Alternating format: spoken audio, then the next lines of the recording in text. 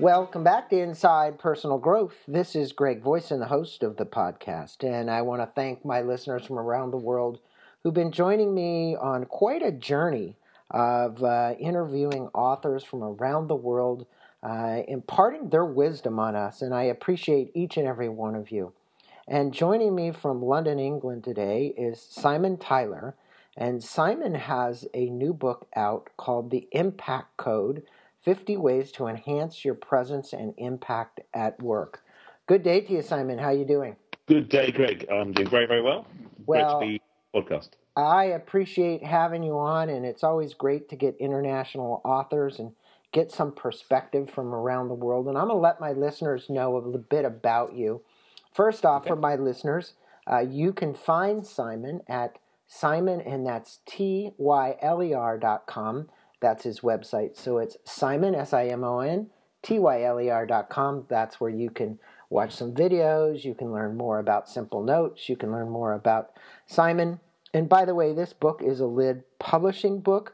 It is available on Amazon and all your best booksellers.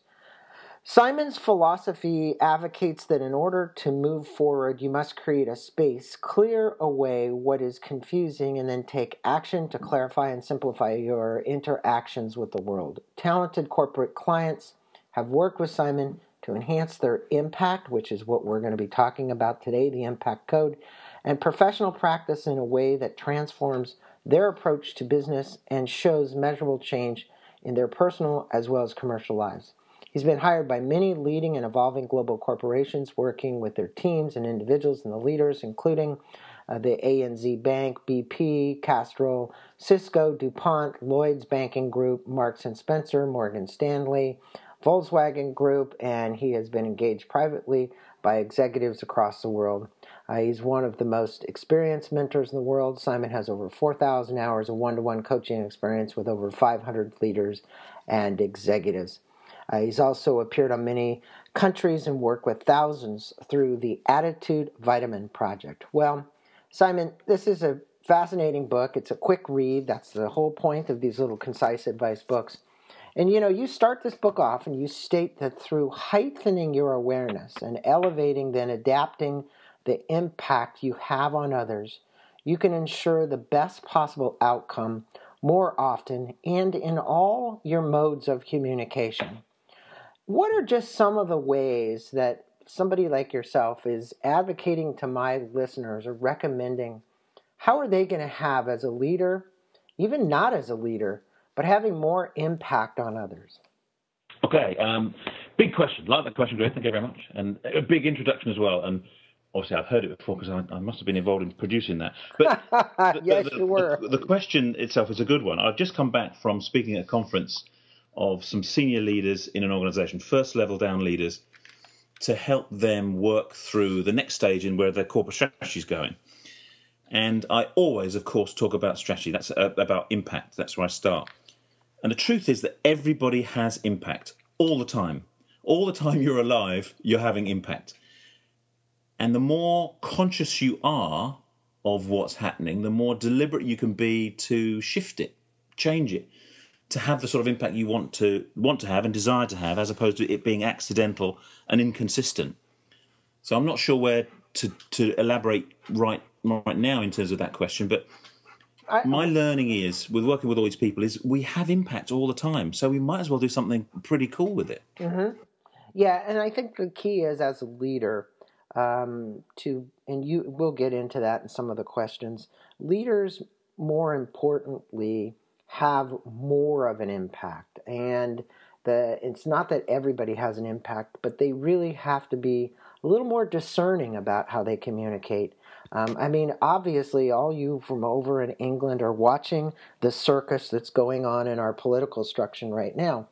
And, when we say circus, I don't believe that half the candidates are leaders. That's the problem. And, the impact they're making through the media is just unfathomable, So that's a really great example of something that's happening right here in our country, which most of the public is just talking about and can't believe what's going on. Now, you state that there are 5 aspects of leadership impact. Let's talk about those 5 aspects and how would a leader utilize them to make a greater impact? Okay. And obviously, Greg, you're tripping over some really interesting subjects that I'd love to go into. And your point about the circus you described that's going on your side of the pond at the moment is true. But the pure definition of leadership is, or of a leader, is one who has followers. So whether we think they're leading or not, if they have followers, they are, by implication, they are a leader. So they are leading. Yeah. But I'm not, obviously, necessarily they're consistent, the messages and how they communicate. So your question about the 5 is important because these 5 things are happening all the time. And definitely in the circus that you're experiencing or we're seeing, we see all of these happening. First one is visual impact. It's obvious. And these 5, by the way, have come from my work with executives, what I observe, how I've worked with people to enhance each of these 5, and hence the impact code is full of, it's got 50 ideas and ways in which you can enhance, but they sit around these 5. First one, visual impact. Very obvious. It's what people see when they see you. Your clothes, your stance, your hand signals, your gestures, the way you hold and conduct yourself visually. It's quite often it's the driving force and the first way somebody experiences a leader or a potential leader. And there are some big visual messages going on in the circus to which we were talking about. So people have impact. And a little example is, as I was working with a company fairly recently and talked about this and talked about visual impact. And I just said about being consistent in that if you want to wear a Bermuda shirt, that's fine. If you want to wear a beautiful pinstripe suit, then that's fine. It doesn't matter. There's no right or wrong. It's just the consistency. Because people interpret how you come across in their way. And there was one particular guy in the room, I remember he shared it with me afterwards, who absolutely got it. And he was able to share with the group at the time. He suddenly realized that the randomness of what he wore was affecting how he came across to the people that he was leading. So if there was a client on site at his building, he would dress sharper. If there wasn't, he would dress very casually. And of course, that's fine from a practical point of view, but he's leading his teams all the way through the day. So again, I'm not saying it's the right answer. It was just the answer that worked for him. He went out and bought 5 white shirts, nicely cut, nicely tailored white shirts. And he said, irrespective of what's going on, that's what I wear every day. And it was just an upgrade. And the whole thing, the whole of my emphasis in the Impact Code and other books is just to finesse and enhance is going to have a new result for you. So shall I run through the rest of the 5? Why don't you run through all 5 of them for my listeners so they understand, what these aspects are, the impact that we can have. Okay, so we talked about visual. That's an obvious one, and there's many things, and quite often people know what to do. Second is presence. And what I've discovered about presence is it's about what it's like when you show up. What's it like when you're in the room as opposed to when you're not in the room? What is your, almost like the magnetism, what do you draw around you? What's it like to be with you? Exactly. And you're saying the charisma that you have, the energy you carry, the presence that you have in a room. I get that. So you've got a visual impact, you've got a presence impact. Okay, and then the third is connection. And this is a curious one, and people probably think, Michael, what does that mean? So when I get to connection, it's, again, as a leader, what are you connected to? How do you connect people together? For me, I notice connection is it's almost the heart of great leadership. Firstly, how you connect with other people, how you engage with them, how you form quick connections, if you like, and behaviorally you get on the same page or the same map of the world as others, and how easily you are able to use your words and use stories to connect with people. And also, the broader definition of connection is, who are you connected to? So when people are following you, there's information, there's other groups. Where are you affiliated? So the broader sense of connection too. And rather than just staying silent, really, and waiting for your turn to speak, it's important, as you're saying, it's the more senior people are as leaders, it's more important that they have something to say and to guide people. That's all around connection. Mm-hmm. The fourth one is very obvious, and I call it verbal impact, but it could also include your written words. So how you cause a verbal impact might be the words you've used in a letter or an email or a text that your followers or potential followers are hearing in their own head as they read it to themselves. So verbally, what phrases do you use? What are your consistent, recurring ums, ahs, basaicallys, because, or whatever word is in there? It might need to be cleaned up because you don't realise. In the UK, I'm sure in the US too, we've got this current endemic use of the word like. Mm-hmm. It's like this, it's like that. It's just constant like. And when you're in a presentation situation, if a person uses one consistent word over and over, it detracts from the goodness of their message. So I hear the word like, and sometimes it's my role as their coach or their mentor just to speak a bit of truth and say, you have a recurring word. I would say the word over here, Simon, is amazing. Everything's amazing. I hear it so much. You know, you hear a guy on the platform, or you hear these people on these TV shows, and everything's amazing. Oh, it's amazing. So if everything's amazing, what is the scale of amazing? Yeah, exactly. I catch myself. I use the word awesome probably too often. Mm-hmm.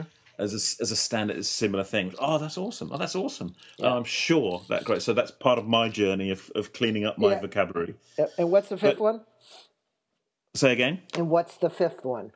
The fifth one, thank you very much, is the big step. What happens as a result of you? So it's your leadership footprint. And this is a really interesting one. And when I've worked for a long period of time with people, we really get into this, which is what happens when you leave the room?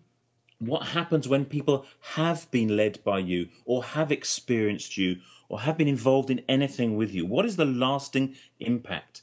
So legacy, if you like, some people would refer this as. But do you leave people with a call to action? Do you leave people with a sense of goodness and well-being and certainty? Do you leave people with a compulsion to get involved with more? What is it that you cause? So the footprint that you've left in the snow once you've moved on. Mm-hmm. Now, those five pan out throughout. Oh, they are definitely consistent, and I would agree with you. Any leader, whether you're middle management, upper management, or you're a mom or a dad, those all hold true for everybody. So, look, you state that you take a big deep dive in this book when you start talking about purpose. And the fact that people are more attracted to people with a heightened sense of purpose, or they understand their purpose. What do you tell leaders out there today about not only coming from purpose, but truly living their purpose so that the individuals that they work around and impact or have an influence on really understand what this person's about? And that would really also go along with your thing about identity, the I am, because, you know, that's a big confidence thing. So what do you tell leaders today to show or show up that way? Because we don't always see that. Let's face it. Yeah, and that's a big one. And Greg, you're exactly right.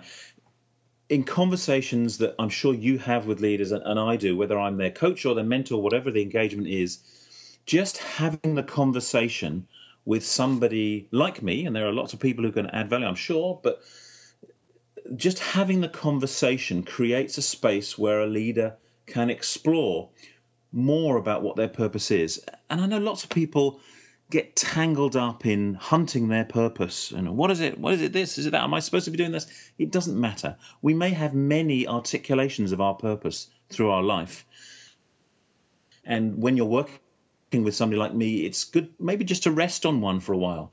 But you talk about in the book, the first impact note is purpose, and the third one is the big I am. Right. I invite people to discover more about themselves that they know already, often is the case, by starting with I am and get some truth behind it. I am, as I say, I am free, I'm resourceful, I'm happy, or whatever it might be.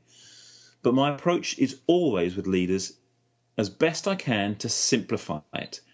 Because when we get caught in trying, what is it? I want to really articulate exactly what it is I'm all about. We can get tangled up in the complexities of all of the things we want and all of the things we want to influence in the world. Let's just simplify it.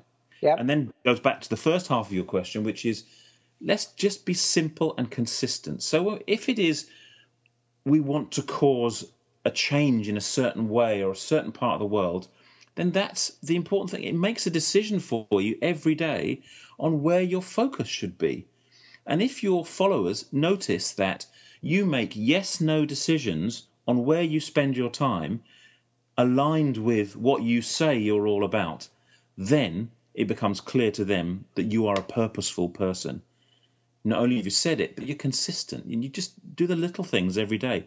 It's more important for me to go and do that meeting than to spend time doing whatever at my desk, if that's consistent with your purpose. Does that make sense? Totally. And, one of the things that you speak about and that you're about, because your prior book is a title on that, is, leaders have a tendency, most leaders, to be about constant activity. You say metaphorically coal face, but truly effective leadership needs some space to develop clarity. Now,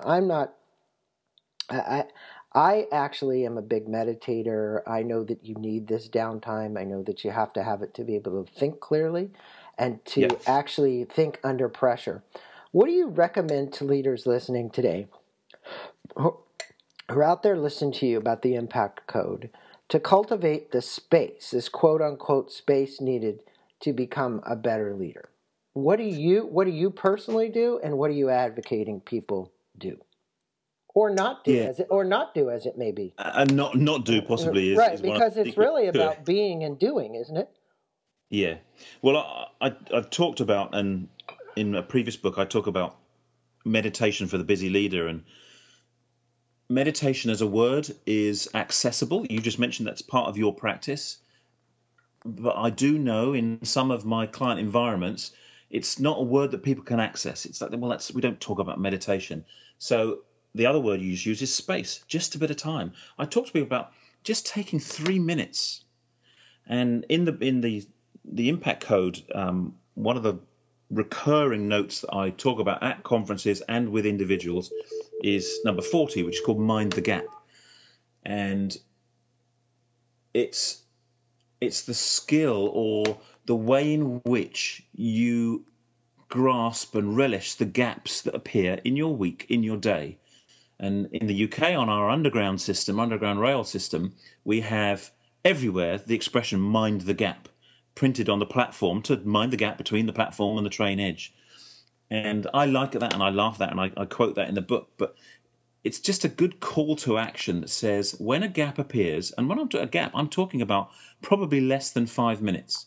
A meeting has been cancelled, or somebody said they're going to be late for the meeting, or your train, you notice on the board, is a few minutes late, or you turn up to your next client and by luck today, you're a few minutes ahead of schedule. What do you do in that gap? Because that's where, if you like, mini meditation opportunities exist. But all of us get tangled up in our busyness. So that gap appears, we go straight to our mobile phones or our laptops or whatever it is and have a look at emails, have a look at incoming texts, have a look at the news bulletins that have just come through on your web bulletin board. And whilst I'm not saying they're wrong, it's just the opportunity for your brain just to slow down, to still for a couple of minutes, can release so much more thought that we block and doesn't get through because we're busy. And of course, the wonderful thing is busy people always look more important than important people. I noticed that, which is the antithesis of slowing down. But having worked with lots of people, if I can get them just to take every opportunity in a day, and there could be 5 or 6 little bites of 3 or 4 minutes, we're getting towards, it could be as much as an hour a day of gaps where you have just stilled and maybe taken a few breaths if I can get people there as well, all of a sudden I'm helping them change their whole body chemical setup too. And you will have better ideas. You will be able to approach a challenge you've been wrestling with from a different thought angle. And it might even be the inspirational idea. Because when you talk to people, I'm sure you have in many of your programs before, Greg, that where do people have the best ideas? It's in the shower or walking the dog or on the golf course. The places where you have created space in your brain, in your thinking capacity. And that's all I'm saying in Mind the Gap. I've prattled on a lot there, Greg, but hopefully that sort of captures your question. No, it does. So now look, change usually comes with change. Oftentimes comes fear. Fear usually immobilizes people. It, most of the time will stop them dead in their tracks. What simple wisdom would you impart to the listeners about facing their own fears and what they think might be their worst nightmares? That's a big question, Greg. Goodness me. I have to put my doctor's lab coat on perhaps to answer that question. Okay. But I'll have you do that, and your glasses and stethoscope. Yeah. Having faced some, in my journey, my life journey, I've had some dark nights of the soul in recent times and had to face some pretty tough challenges to get through.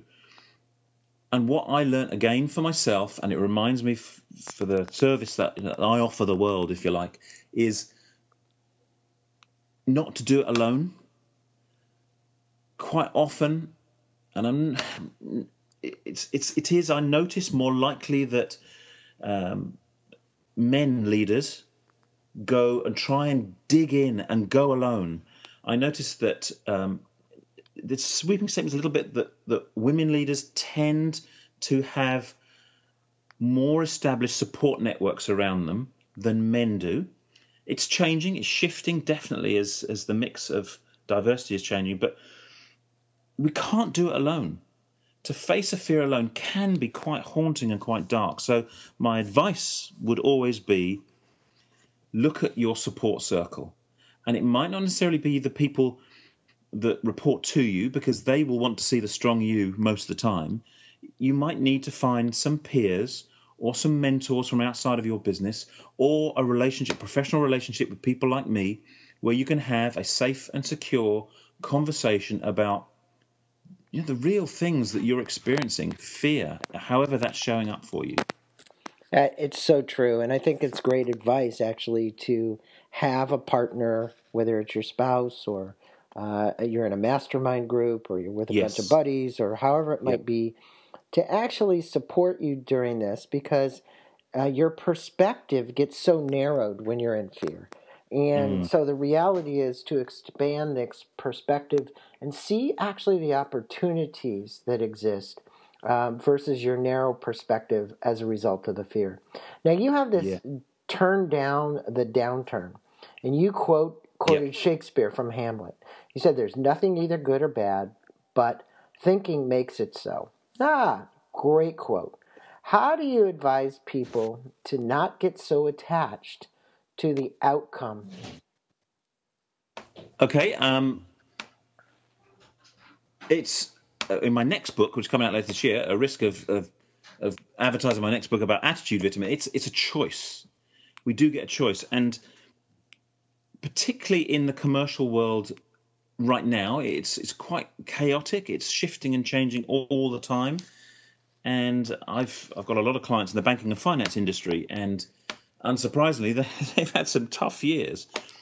And you're surrounded by thoughts, ideas, conversations that are downturn type conversations, and it can drag you down. So my advice here is just notice almost how you're feeling in the environments that you're in. There's a couple of slides I often use in some of the conference talks I do, which is a clip of several newspaper headlines, and they talk about downturn type issues, bad news sort of headings. And I invite the audience just to look and read as many of those headings as they can, little clips from newspapers, and experience what goes on for them. And then the corollary of that, I show a list of clippings from a different period of time, same newspaper, same periodicals, and they are not downturn, they're more optimistic headlines, and they are hopeful, still fact-based, and I ask people to experience the difference of feelings they have on just reading and experiencing those two slides. And it's a no-brainer, really. People realise they feel worse and sceptical when they read the downturn headlines, and when they read the upturn headlines, they do feel better. And I hear the voices in the room. There is a distinct difference in the tonal level of the chatter in big conferences when I hear this, when they talk about the upturn. But what's really curious is people say that they doubt the upturn headlines. They think they are whimsical, Pollyanna type, hopeful and skippity happy headlines. And that's absolutely, because part of us is so used to bad news stories, we're almost hungry for them and we want them. And my point is just to notice how different environments, people, conversations, newspaper, radio, TV, notice what it does to you. And that's the whole point about turn down the downturn. You get a choice about what you expose yourself to and what it causes in you. And that can really change not only the impact of the environment on you, but then your impact on other environments. And you become a force for positive change, not part of the flow of the negative change. Well, I think that brings me most appropriately to the next question, because our reality is a result of our perceptions. And you have a great quote in the book that we've convinced ourselves that our perception is like a truth that reveals a truth, when in actual fact, perception does most of the work to create a truth rather than illuminate what is there already. Yeah. My question for you is this. How do you help leaders, help anybody, find the real truth, spelled with a capital T, in their life? Good question, Greg. Goodness me, I'm liking these. It's having that question, posing that question 2 or 3 times sensitively in a conversation is quite interesting, because when you ask it the first time, people will give you the obvious truth. When you ask the second time, it's quite curious. They say, well, okay, you're asking me the same question again. Then we tend to explore what else might be really true. When you ask it a third time, at a risk of it being annoying, the same question, that's when you really get into a dialogue with someone that explores the capital T truth that you describe. And I love just to mention, because I've interviewed her a few times, Byron Katie is a master at this. Yeah. You know, is it true? Is it really true? Is it really, really true? I love how she gets people on the stage and does that. And you really do see an amazing change, don't you, Simon? Yeah. And people doubt it. And you go through, as you say, there's a bit of resistance to the third time you ask, but it works. Mm-hmm. And the truth, well, when I'm working with people who are in tough environments, quite often, and it's not remedial work that I'm doing, but quite often I'll get them to a place to say everything is okay. Because when we start there, the brain, the mind, the soul, whatever it is so clever. We don't really yet understand it. But whatever you put in, almost as the input punch card, the brain naturally goes off to try and prove. In a previous book, I wrote about the thinker thinks, the prover proves. So your brain thinks something, and then the other part of the brain goes off to prove it. Mm-hmm. So that's why I try and get just a stall point in for people and say, everything is okay. Now, let's start from there. What evidence have we got? What's the truth that everything is okay? And that can, for some people who are in tough situations, be a real difficult trawl through what's going on. But you get there. And as soon as you've almost gone through that cycle at 1 or 2 times, they start to be able to more reasonably hold and believe that everything is okay. And you start to kickstart creating some real truths. But it goes back to your original point, perception. Whatever we expect and almost perceive, we're making much of this happen ourselves. Yeah, and it's so to some people, it might be easy to observe, but more difficult to change. So everybody talks about transformation. I go, but that's an overused word. Yeah. What does transformation mean? It means different things to different people. You're going to transform me physically. You're going to transform me mentally. You're going to transform me spiritually. What is that? But at the onset of all transformative thinking, which we're talking about here, you have what's at best, Simon, this situation where there's a mindset that exists. There is a perception about what you believe is real. Okay, that's your reality, and the only way to shift that is basically to look at a pattern interrupt. What are these patterns that I'm doing? So if I put a camera down on myself and I go, well, am I serving myself, or is this good for me?